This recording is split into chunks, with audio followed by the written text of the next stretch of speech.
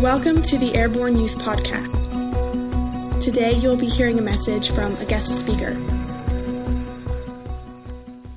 That's crazy, man. I did not even remember that happening. That's always fun. So, wow, how are you guys? Good? You look good? Was enjoying the worship and especially the intercession. How many of you were in there for the pre-service intercession prayer? I obviously recognize a couple people.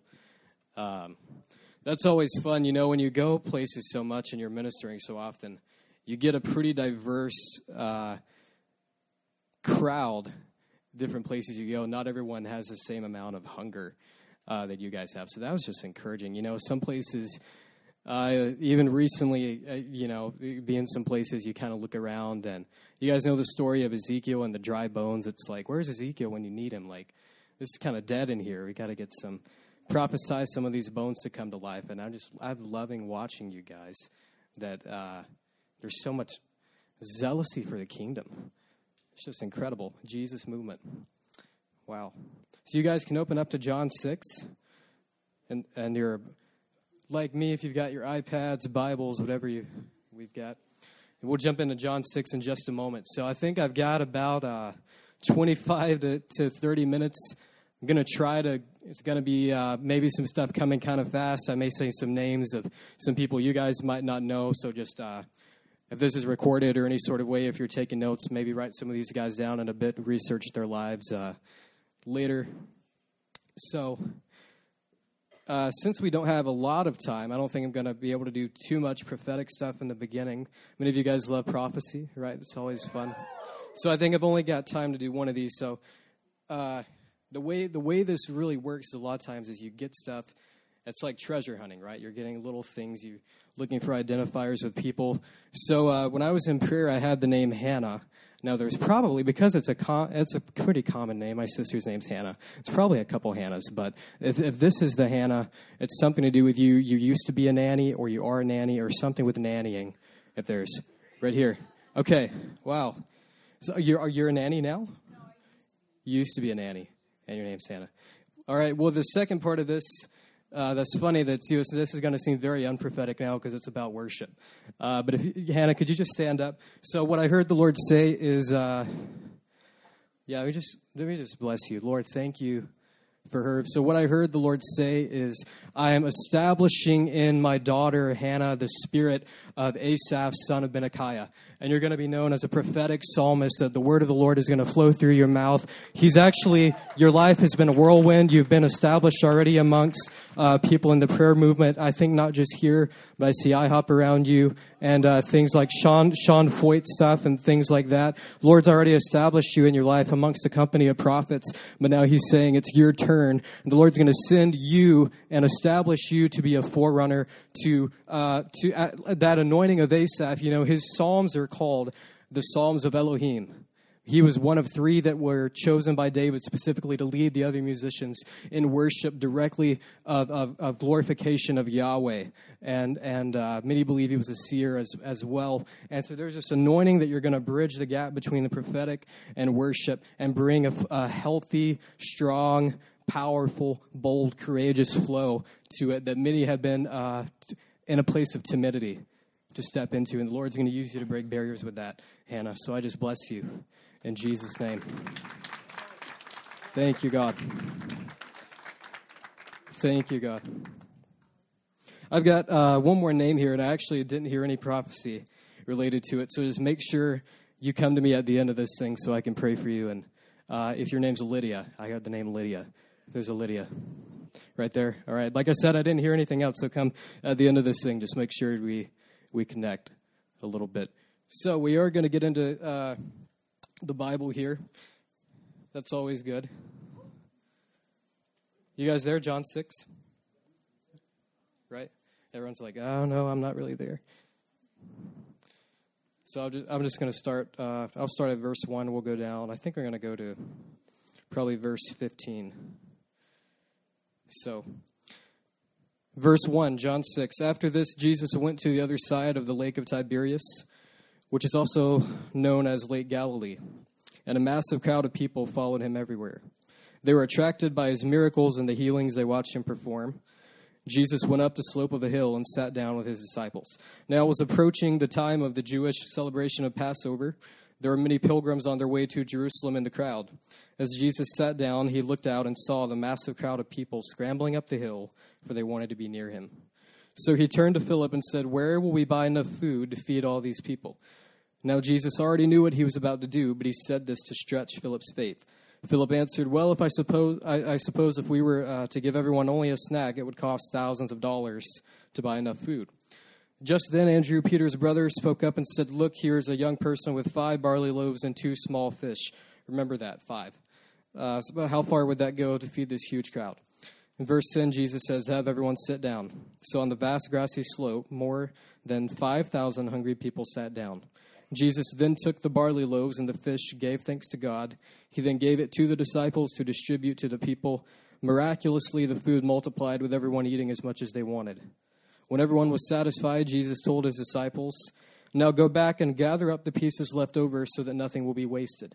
The disciples filled up 12 baskets of fragments, a basket of leftovers for each disciple. So you guys would probably think this is interesting. This doesn't have anything to do with the rest of the message, but it's just fun. Fun fact, that word basket, it's not an offering basket. It's the same word in the original language it's used when Paul, the apostle, he escapes death because they lower him down the side of a wall in a basket. So it's a basket large enough to literally hide someone like my size inside this basket. That's how much abundance Jesus created. 14, all the people were astounded as they saw with their own eyes the incredible miracle Jesus had performed. They began to say among themselves, "He really is the one, the true prophet we've been expecting." So Jesus, knowing they were about to take him and make him their king by force, quickly left and went up the mountainside alone. So you guys remember, I told you remember 5. I told you that for a reason, because there's this story which we normally call feeding of the 5,000, right? How many of you have heard this before? I already read this. Pretty familiar with that. So we call it feeding of the 5,000, but actually it was about 3 times that amount. It was more like the feeding of 15,000, because the way they would count people, they only counted men. They would not count the women. They wouldn't count the children. So with their families, probably closer to about 15,000 people were fed, starting with 5 loaves. Now, there's a second story. Many people will get them confused, think they are the same story, that happens probably just about a month or so later in the life of Jesus, scholars believe, where there's 4,000 families that are fed this time rather than 5,000. And what's really interesting there is in this time when he feeds 4,000 families, he starts with 7 loaves of bread. With feeding the 5,000, he starts with 5. So I was wrestling with that in my heart. You ever read things in the Bible, for whatever reason, something may not even seem to have any special quality to it, but something about it just really latches onto you, and you can't shake it. You ever have that? Just have things, you're kind of wrestling over it in the Bible. And so I just began to be in that place, and probably about a year ago now, praying through those 2 stories. Because what doesn't make sense, Jesus tends to do things that really don't make any sense. He tends to really go against the natural, go against the grain. And so what he does that's counterintuitive to human reasoning is he starts with less to feed the greater multitude of people. He starts with 5 for the greater number, starts with 7 for the smaller number. Now, I would think you flip that. So as I was praying through this, I heard the Lord say, "Brian, what I'm trying to show you through this is often the less I start with, the more I intend on doing." The less I start with, the more I intend on doing. And so I think we don't have too much time tonight, but really that's the message I want to bring to us, is that you cannot determine your interior capacity. You can't let your background, whatever, if you're saying, "Oh, I'm from the wrong pedigree, born on the wrong side of the tracks, what can God do with my life?" You can't determine where he will take you, the level of favor he's going to release on your life, the level of influence he's going to give you, the things you're dreaming for. Many of us need to start dreaming bigger, because you cannot determine where the Lord is going to send you in your life based off of what you have right now. You can't do that. And I believe that we're in I believe in Isaiah 60 one time. How many of you know that scripture? I believe unlike never before, we're living in the reality of that being manifested, that revelation coming forth like never before in the earth. Isaiah 61 says, "Arise and shine. Your light has come and the glory of the Lord has risen upon you. Darkness, deep darkness covers the people, but the Lord has risen upon you, and nations will come to you and kings to the brightness of your rising." So the prerequisite for the earth being flooded, as it says again in Habakkuk 2:14, with the knowledge of the glory of the Lord, with nations flocking to Jesus, is that you would rise up. I believe we're in the reality of that. What happens is when God is establishing a truth, the enemy comes in the opposite spirit. So he doesn't just come, and the devil is strategic. That's why we're warned, don't be ignorant of the enemy's devices, that he goes about imitating the Lion of Judah. He goes about pretending to be a roaring lion, seeking whom he may devour. He's strategic. So when God releases a truth, he comes in opposition to that revelation. So because of the fact that we're living in this reality of our rising up, what's happening right now is the war of the enemy to suppress your voice. And he does it, I believe, primarily with this area of unworthiness.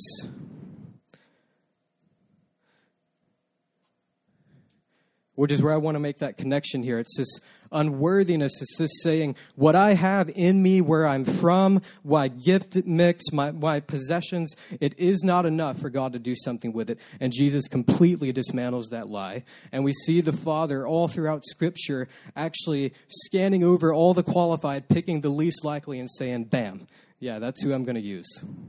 Again and again and again. You see it with Gideon, who the angel of the Lord is sent to him. And what does he say? How many of you know Gideon's story? He says, "The Lord is with you, mighty warrior." He calls him a man of valor. And he's a coward.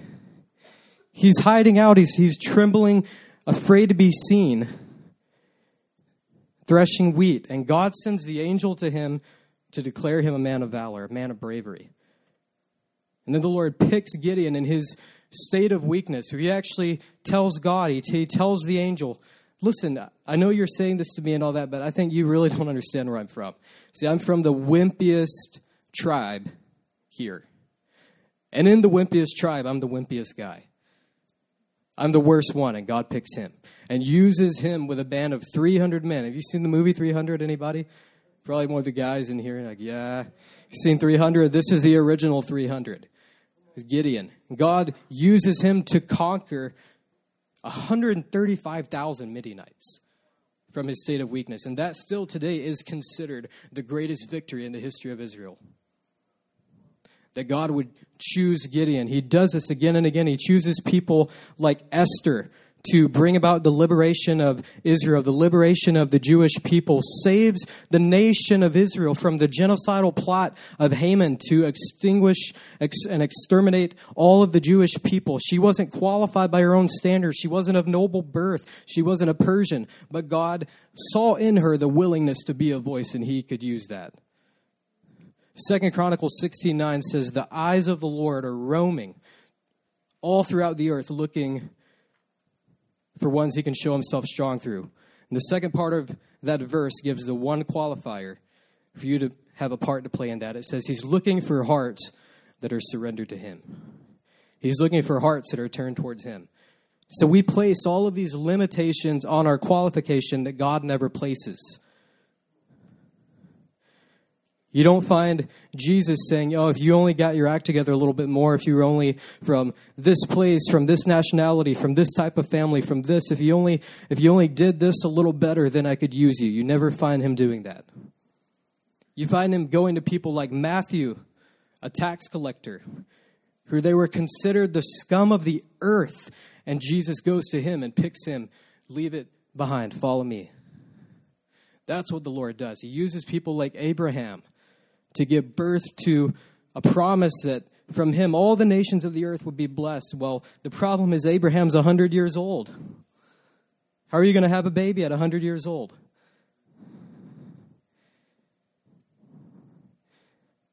That's what he does again and again.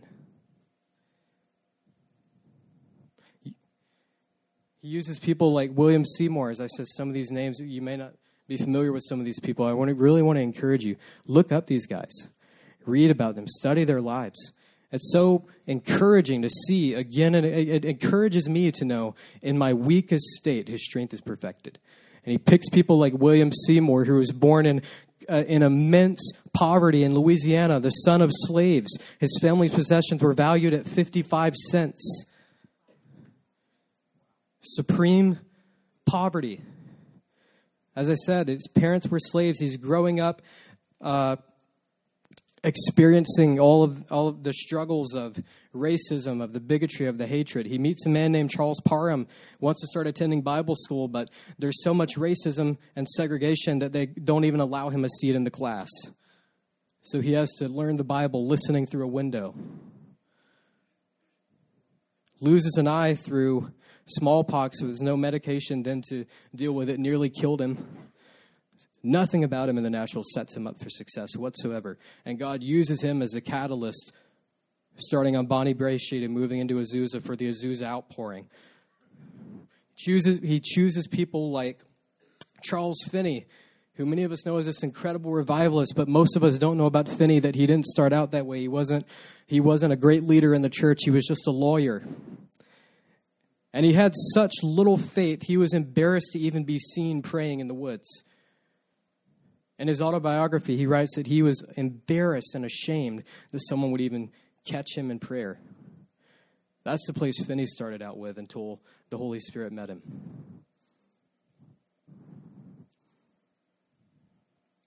These are the people that God uses. He uses us. And that's just fascinating to me that I can look back throughout my life and see every time I've blown it, every time I've missed it. And he sees that, and he sees every time I'm going to blow it, and he still uses me. I just think it's incredible that the Lord does this. I love reminding myself of that truth. Even with his own son, that they expected to be born in the capital of Jerusalem, he sent to a manger in Bethlehem. It's prophesied in Micah 5:2. He says, "But you, Bethlehem, though you are small among the clans of Judah, out of you will come the deliverer of Israel." In Zechariah 12:8 says, "In that day," referring to the outpouring of the Spirit, it says, "the most feeble among you will be like David. The weakest among you will be as mighty as King David. And those like David will be like God."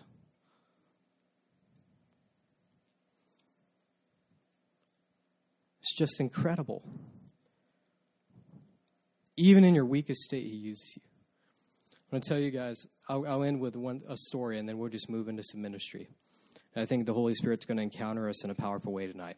But I'll tell you guys a story that ties in, I believe, really well with this whole area of God using you despite your weakness.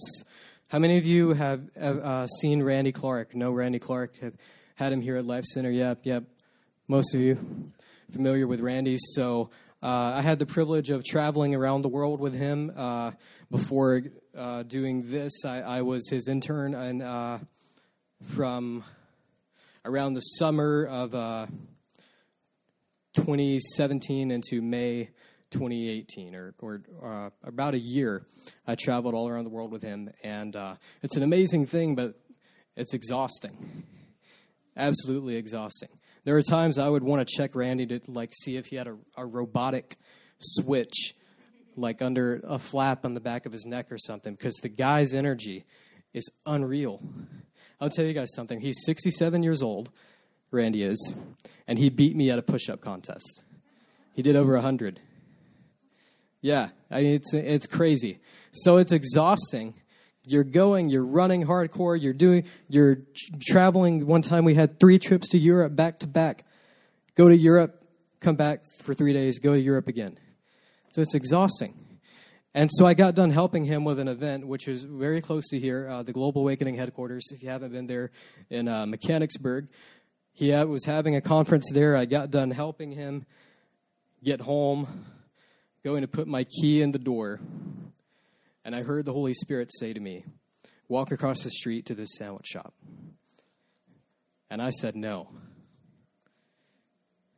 Now I am exhausted here. I'm getting ready to go upstairs and crash for about 24 hours. So tired. I mean, this was a level of tiredness I did not know was possible until the next trip with him. I mean, dead. Like, you guys know what it's like. You're in this, you're just, I mean, you know those times when you're just like, you know, I sometimes you can get a feeling like if Jesus himself were here, I would probably want to go to sleep.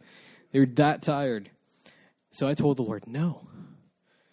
And he said it again, walk across the street to the sandwich shop. No, God. Do it. No. Do it. No. Do it. No. Back and forth, probably 5 minutes. He says it again, Brian, walk across the street to the sandwich shop. I said no, and then it was dead silent. If you ever have that, that's when you know, move into obedience. So I turned around, walked across the street very begrudgingly, not interceding, complaining the whole way, complaining.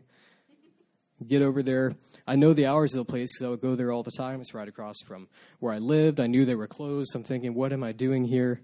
All of a sudden, right next to this place in Harrisburg is a bar that is actually an LGBT bar. And these 6 guys come stumbling out. They're not drunk on the Holy Spirit. They're completely wasted. They stumble out of there. And I'm just thinking, all right, no eye contact. And I'm thinking, well, Lord, I did what you told me to do. I walked across the street to the sandwich shop. It's closed. I'm going home. Turn around. Start to walk back, and I hear this. Hey, pretty boy. Hey, cutie. Woo! This way. And I dropped my head into my hands. I start going, oh, God. No, Lord, no. Start trying to justify it. I said, God, I've been serving Randy and so well. I've been doing this. How could you do this to me? Send me to a sandwich shop at 12:30 at night and they're closed, and now you have these 6 men hitting on me. It's nearly 1 a.m. I want to be in bed. Complaining. I turned around. I had no plans of saying this. I'm sure you guys have had teaching about words of knowledge and things like that. Sometimes they come when they just come, like if you've ever been in a argument with somebody and you just spurt something out you didn't plan to say. They come like that. You can just say them. And I turned around and I started a conversation with these guys. So this day, I don't know why I did, but I said, did you guys have a good time at the bar? They said, yeah, we had a great blank time. I'm not going to fill in the blanks. We had a great time. And I looked at the biggest guy there. It shot out of my mouth. I said, how many shots did you have to have until the pain in your L5 went away? L5 disc in the back. How many shots of alcohol did you have to have before the pain in your L5 went away? And yeah, that's how I felt. It's like, I didn't even plan to say that, God. It's like slow motion. You want to stuff it all back in your mouth. And so I'm thinking I'm about to get punched in the face. And they're so drunk that he literally just answers casually. So he goes, oh, it didn't click in his brain. There's no way he would know that. So he just says, well, I usually have to have about 7 or 8, and this time it didn't work, and my medication's been cut off, and this, and he's going on this thing. All of a sudden, with one of his friends, he catches on, and he goes, hold on a second, man, he wouldn't know that about you. And they're all like, they freak out. Are you a cop? What's going on? You get this, that's probably cop and psychic are the 2 things you'll get the most. And so they think I'm a cop, and they're all freaking out. I don't know what to say to defend myself. I open my mouth. All of a sudden, again, just sovereignly, God just drops words for these guys, one after the other. One of them's knee or ankle gets healed. And the strongest was I looked at one of them and I said, you're not even a homosexual. You're just lonely. This is the only people group you've come into that you thought you would find acceptance. And he breaks down bawling in front of all of them. And I got to pray for all of them and have them pray for each other to lead them to Jesus and be filled with the Holy Spirit. Yeah. It's crazy. And that's just that's my favorite story. But I can't tell you how many times I've seen things like this again and again and again and again and again. And it's the most encouraging aspect is it's not in mountaintop moments. I was not a man of great faith. I was complaining. You guys know Danny Silk? and keep your love on wasn't keeping my love on. God still did it. His strength is perfected in the midst of your weakness. Now, I'm not bringing this to undermine the importance of faith, undermine the importance of keeping your love on, but I am wanting to say, many times I think we place a greater emphasis on the size of our faith rather than the size of the God we have faith in. That even when you feel like I have absolutely nothing to give, His well never runs dry.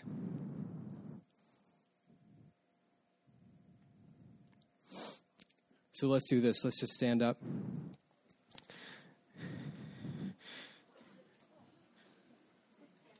I really felt this was important to just speak briefly on and encourage you guys in that, because I think the Holy Spirit's going to touch you. And I think that we need to,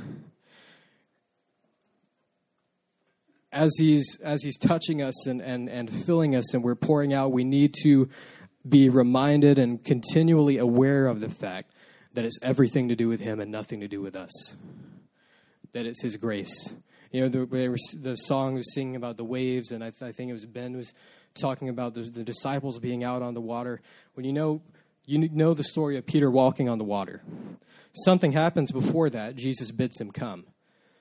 Peter didn't just walk on the water. Peter walked on the word come. He actually walked on that revelation of Jesus, because connected to that word from the Lord was a grace, which we usually understand in the terms of forgiveness of sins, but grace is also operational power.